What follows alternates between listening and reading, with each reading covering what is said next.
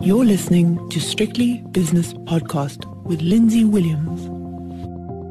It's Monday, so it's time for Shapiroworld with David Shapiro from Sasson Securities, back from his travels in North America. And I won't ask him if he's happy to be back. I won't ask him about his experiences in America, because we've covered that on other platforms. But David, what I will ask you about is the morning on the, actually the whole day on the JSE Securities Exchange, because the Stock Exchange News Service lit up this morning with number one, RCL Foods. Share price currently up 8%, was up 12% earlier on. African Rainbow Minerals, share price down 2.7%. Both of those companies coming out with results. What else have we got here? Bidvest, AVI. Bidvest, Bidvest coming out with their results as well, up 7 this morning. Share price down nearly 1%. Ascendis, market update on recent speculation in respect of a potential offer to Ascendis Health shareholders. Anyway, it's a small company. It used to be a big company, not so much anymore. What else have we? Trelidor came out with numbers. Grindrod has disposed of something. But what I'm saying is that it's coming to the end of the results season, the June 30th results seasons, and it's been very, very busy. And what do you make of it all now that we're coming to the end of it? I think, in fact, in a meeting this morning, I was just discussing the results in broad principle, saying that generally I think that South African managers have done pretty well in a difficult time. Yes. Or to put it another way, we thought that the times were going to be a lot more difficult than they have proved. Every bank, every business who lent money put out massive provisions, even those who financed, the retailers also created huge provisions. And generally the situation turned out a lot better than we thought, and therefore those provisions have been reversed. The question, Lindsay, and I don't think we can even answer this, is where do we go to from here? We've gone through a pandemic. 2020 was so difficult to understand. We recovered from a very awful situation, and we're doing better, but we're still facing a wall of worries. Now, it's funny to hear me talking like this, because I'm bullish and I'm very happy that global markets keep edging their way up. But there's a lot of issues that we have to work through, from COVID itself, which is far from over. If you look in America today, if you look at the headlines, the number of cases that are being admitted to hospitals, the number is serious, simply because there's so many states who have not embarked on the vaccine campaign. If you look at those issues, globally, it's still an issue. It's still an issue in Japan. It's still an issue wherever we look, Australia, New Zealand. So you've got that. You've got Afghan. We're not quite sure how this is going to unfold.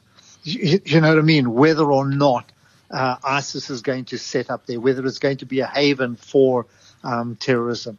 We've got Japan, a new premier coming in. And so we keep going. Inflation is still an issue. You would like this. There's an article that Rogoff from Harvard wrote on the parallels between 1970 and 2020 in America. Remember in the 1970s, well, you won't remember. I certainly remember the very, very high levels of inflation that came after the Vietnam War, and also the oil crisis. Sure. That was. I think that was the trigger for that inflationary rise. It was, but it also had to do with the ending of the war, with Johnson's Great Society, funding the Great Society, and a lot of parallels. So there are many things that we have to negotiate going forward. And I've got China. We don't understand China's policy, where this is all going as well. So it's very, as a bull, I'm just very happy with the way that the markets are performing and holding their own. But there's not a day that goes by where we don't have to negotiate something. Today, Guinea, coup in Guinea said the aluminium price. No bauxite, so aluminium's at a 10-year high. Yeah, and you understand what this means. Aluminium's used in a number of different applications, particularly because it's a light metal. Cars, aircraft, all of these things. And China takes most of its offtake from Guinea. So a lot of things that we have to negotiate. So when we look at the results, we say, okay, that's passed. where to from here? How do we get through all of this? How do we get through this to next year?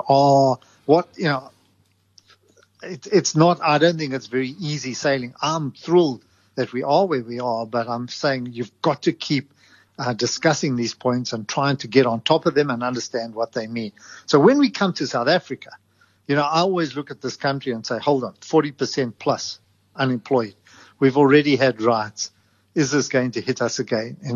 Where are commodity prices going? They seem to be edging downwards other than aluminium. We'll talk about that in a moment. But anyway, go on. So I think, Lindsay, that's my train of thought at the moment is that, I must be honest. I started to make notes yesterday.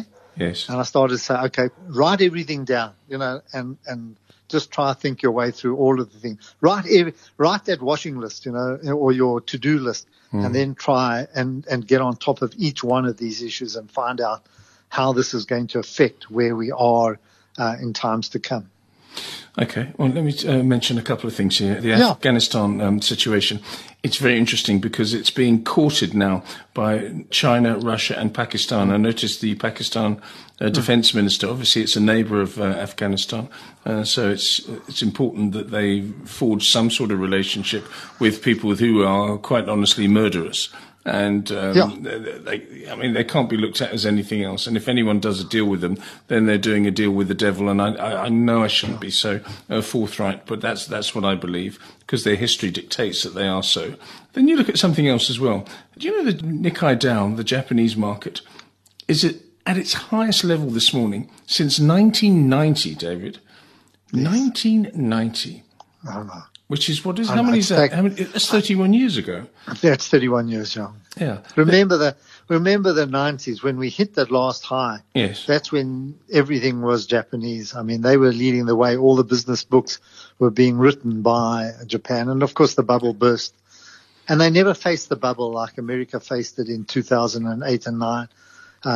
They had the zombie banks and they tried to negotiate their way through this, and you had these huge periods of non-growth, of deflation, and technically, if you were to put a yen in the 1990s under your mattress, 20 years later, it would have bought even more than it did in those periods. That was Japan.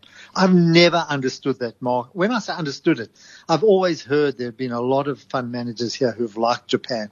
But I've never been able to find something to put my teeth into in Japan and say, I like this company or I like that company. For me, it's been an enigma, a very difficult market to read. Yes, indeed. Going through the other headlines, apart from Japan, the aluminium story you've already referenced, yes. With Guinea and the coup d'etat, military.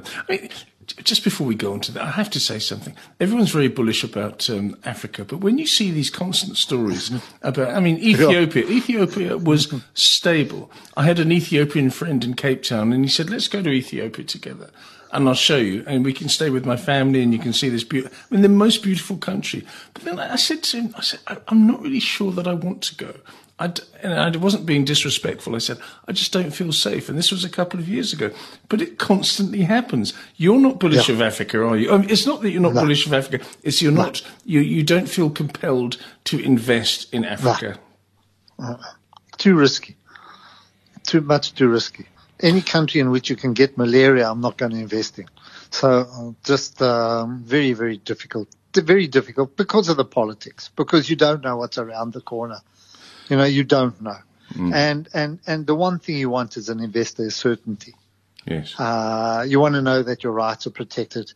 You want to know that if something happens, you can go to the courts, that policies are going to remain steady. They're not going to mess around with constitutional law or anything like that.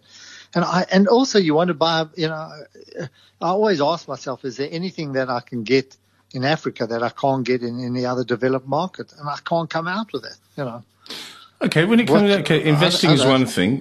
Would you go on holiday to Ethiopia? Would you go on holiday to Kenya? No.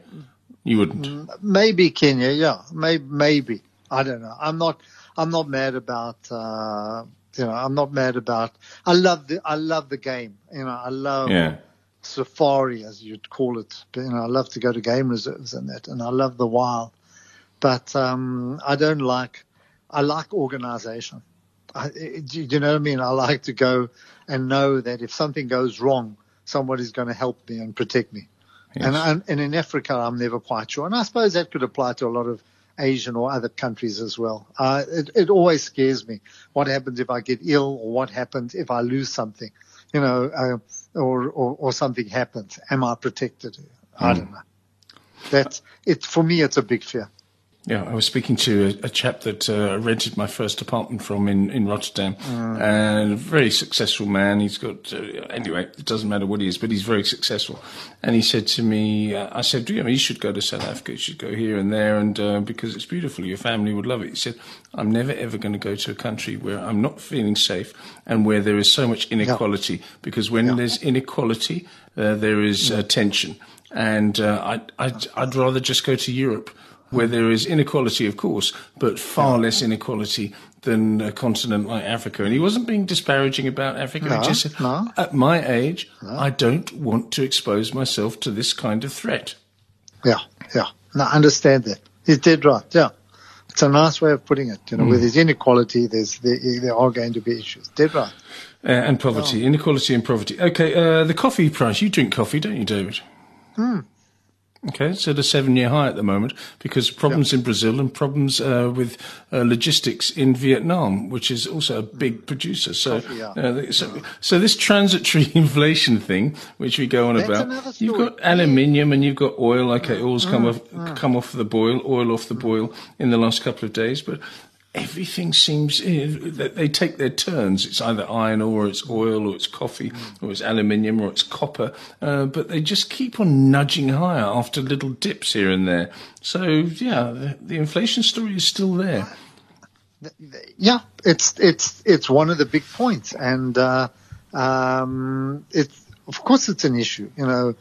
Will companies be able to maintain their margins? Manufacturing under pressure, motor vehicle manufacturing under pressure because there are no computer chips, and that leads to a lower demand. If you're not going to manufacture motor cars, a lower demand for platinum, palladium, and so on. So yes, it's when you write these things down, you then have to. You've got to make a list of what's the negatives and what the positives, and then you've got to decide. I haven't got to that point, but I mean, there are a lot of things that I'm picking up that are concerning, and I'm not, these are not bearish articles. These are just articles that you pick up, whether you're reading The Economist, the Financial Times, the Wall Street Journal, whatever, they just, they general articles, but that's how you put it all together. Lindsay, there's the markets are telling us things are okay, and I'm happy with that, but I want to be satisfied that things are okay. And, from then on, I go into the corporate results and see how, what guidance is, what CEOs are saying about what lies ahead. Yeah. Let's talk about a couple of these sets of results. The one company I didn't mention in my introduction, Steinhoff. Update on global litigation settlement proposal, share price down 13%. But the other one that I wanted to talk to you about, because I know you don't want to talk about that. AVI. No, I'm laughing because this is one day, one day from the next. You don't know where Steinhoff is, and do we really care? I just find that we're spending so much, and I'm not criticizing you. I'm just saying that it's interesting how we can't get it out of our systems. This company that is trying to survive, and for me, it's for gamblers. It's literally gamblers. If you want to punt on this coming through, yes, you might make some money, but I don't even think the underlying businesses are worth talking about in any case. Nevertheless. Anyway, I mentioned it. AVI came out with their results. I didn't. The share price is down 0.7%. This is a company that you like, and I think one of the reasons you like it is because of its diversification, its product and revenue diversification, but also because you like the management, or you liked the management. Yeah, and you like... No, I do like management. AVI is one of the... Before we go on, is one of the companies, you'd phone them up and you say, please can I have an interview with the CEO? And they'd say, no, I'm sorry, he's not doing an interview. He keeps himself to himself, or he did in the past, and it's very difficult to get an interview with him. And I quite like that. He doesn't sort of shout from the rooftops with a corporate megaphone. What did you make of their results today? You must have had a quick look at them. I did. This has been a company that have always kept costs under control. Yes. And I think in a very difficult time, they've come out with fairly decent results. They've got very good brands that we know well. I saw that they advertised Carvela shoes, which is part of their one side, and I never understood why they got into it. Well, but this is Baker's biscuits, Five Roses tea. A lot of brands that we use all the time. They're a very good food business. I like it. The result might have come below where the market was expecting. I'm not sure, and that's one of the reasons that they've fallen over the last few days. But a very steady, solid result. Lindsay, at the end, it's driven by the underlying economy. They can't move away from that. But as a business, well run, costs always kept constant. As you say, Simon Crutchley, person who keeps to himself, doesn't say too much, but manages as well. Capitec came out with an update on their trading statement in respect of the half year ended 31st of August. They're always the first out with their results there. Everyone else is coming out with their results for the end of June, and Capitec coming out with theirs to the end of August quite soon, I think. Good company. Yeah, it's a great company. It really is a very good company. But do you own it? No. I don't know why. But, it's one of the few businesses that has done very well, over generations. And I was always put off by cynics. Or competitors who would always tell me. Remember, there was at one point people turned very bearish. This was at the time that the Steinhoff story broke as well. Yes. About the way that they were rolling over their debt, and so many stories out there, and which they denied, and they were right. The company has proved very solid, and it's slowly expanding into new areas, from mortgages to lending to small and medium enterprises. It's bought into trading. What's it? Easy Equities, or one of them? Which one is it bought into? I don't know. I slowly getting there. And I think they are not dragged down by legacy issues like the other banks. They don't have bricks and mortar branches in every little town in the country. And therefore they're a lot more flexible. What's the word? Fleet-footed. Yes. Than other banks. I like Capitec. They might be expensive, but very good business. Super business, and it trades at a high level because of its history, and it's looking all the time. It's not a bank that keeps static. No, it's actually, I remember distinctly when everyone was bearish of it. I saw an announcement, was sent an email by their PR people and said they'd just recruited this particular person from another PR company. And I thought, well, this is exactly what a company should do. It says, right, we've got to send our message out there. We've got to continue to communicate with the naysayers, with the stakeholders, with the shareholders, and with everybody else. And they did it. They got somebody that at the top of her game and put her in charge, and she's obviously done a very good job. It's a quality operation.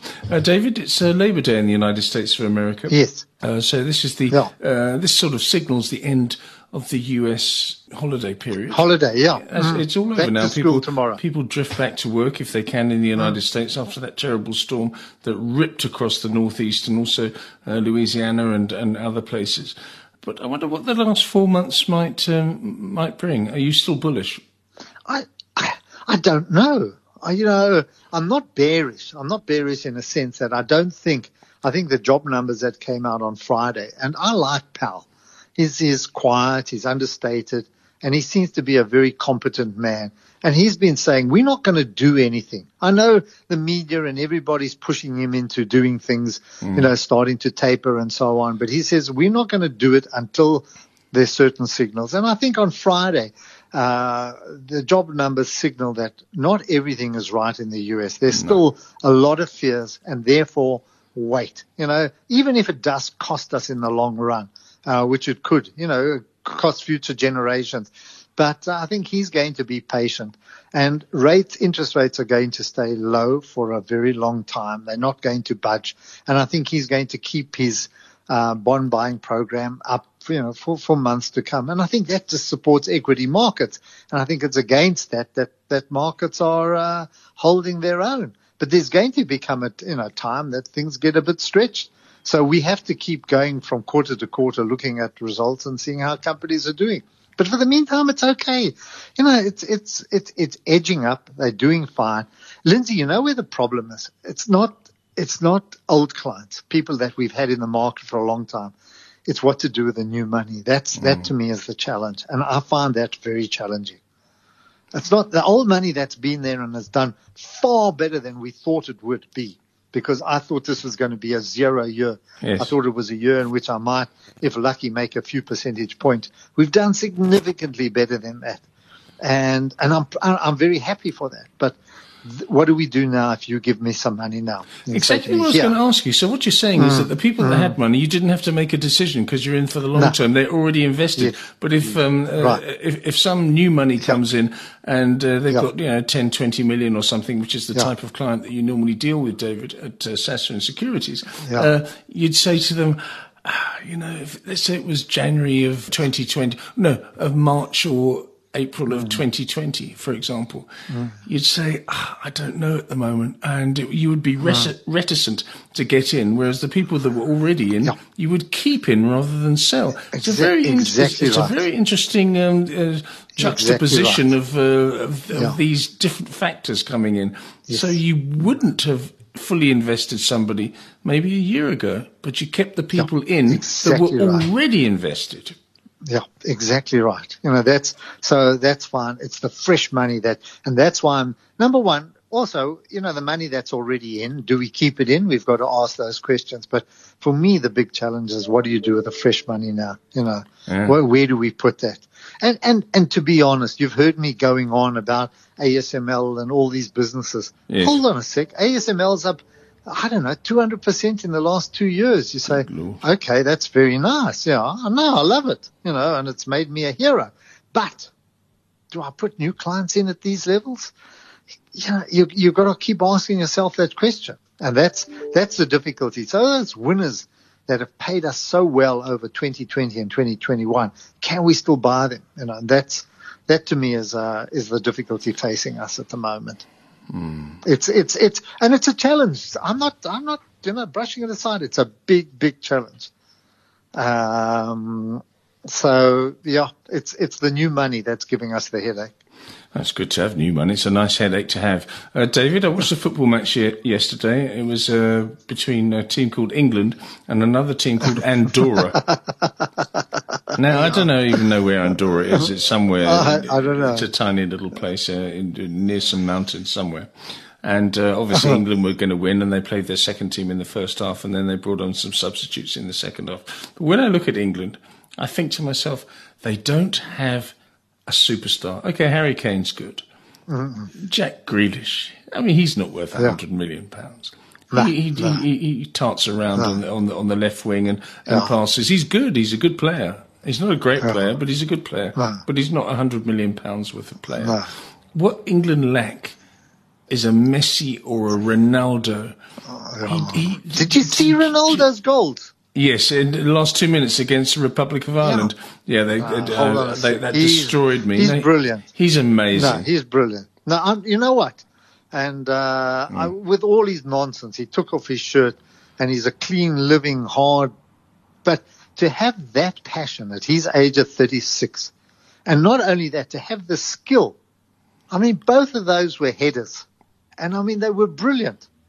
The way he leaps and he hangs in the air, that's the thing. I know. He's incredible. I've seen so many chaps miss header and head this way or head that way. But he is really a superstar. And yes, definitely. Hats off to him, and he doesn't lose heart. No. As arrogant as he is and as he thinks he's Adonis, which he probably is, but still, brilliant player. But you're right. There's no Roy Keane. What would you call it? One of those talisman, Roy of the Roses, like a Roy of the Roses. Yeah, that's right. Yeah, there's no one in England like that. They've got lots of little skillful players who can touch the ball and pass little short passes and everything. And as they call it in Spain, tiki-taka. They do a lot of that. But apart from Harry Kane, who's very, very good indeed, and he's like when he comes on, it's like a clarion call for the rest of the team. He's not Ronaldo, hey. Oh, goodness me. He's not even close. He's not even close to Ronaldo or Messi. But England needs someone like that. And I can't see where it's coming from, quite honestly. No.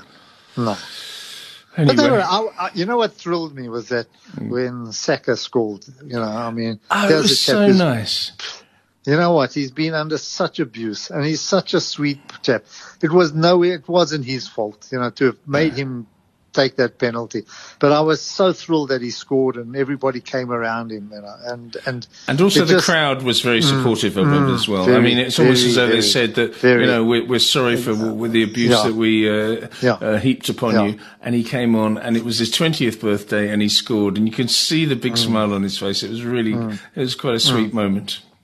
Yeah. Anyway, David, thank you very much for your time as always. That's Pleasure. David Shapiro from Sasfin Securities. And by the way, good Yom Tov, because it's thank you. a very big time for you, isn't it? Yeah. It's a new year, yeah. So not neat tomorrow night. No, okay. Again. Day off. Again, you're dumping us. All right. David Shapiro is from Sasfin Securities, and that was Shapiroworld. The views and opinions expressed in these podcasts are those of Lindsay Williams and various contributors and do not reflect the policy, position, or opinion of any other agency, organisation, employer, or company associated with strictlybusinesspodcast.com. Assumptions made on the analyses are not reflective of the position of any other entity other than the speaker or the author. And since we are critically thinking human beings, these views are always subject to change, revision, and rethinking at any time. Please do not hold us to them in perpetuity.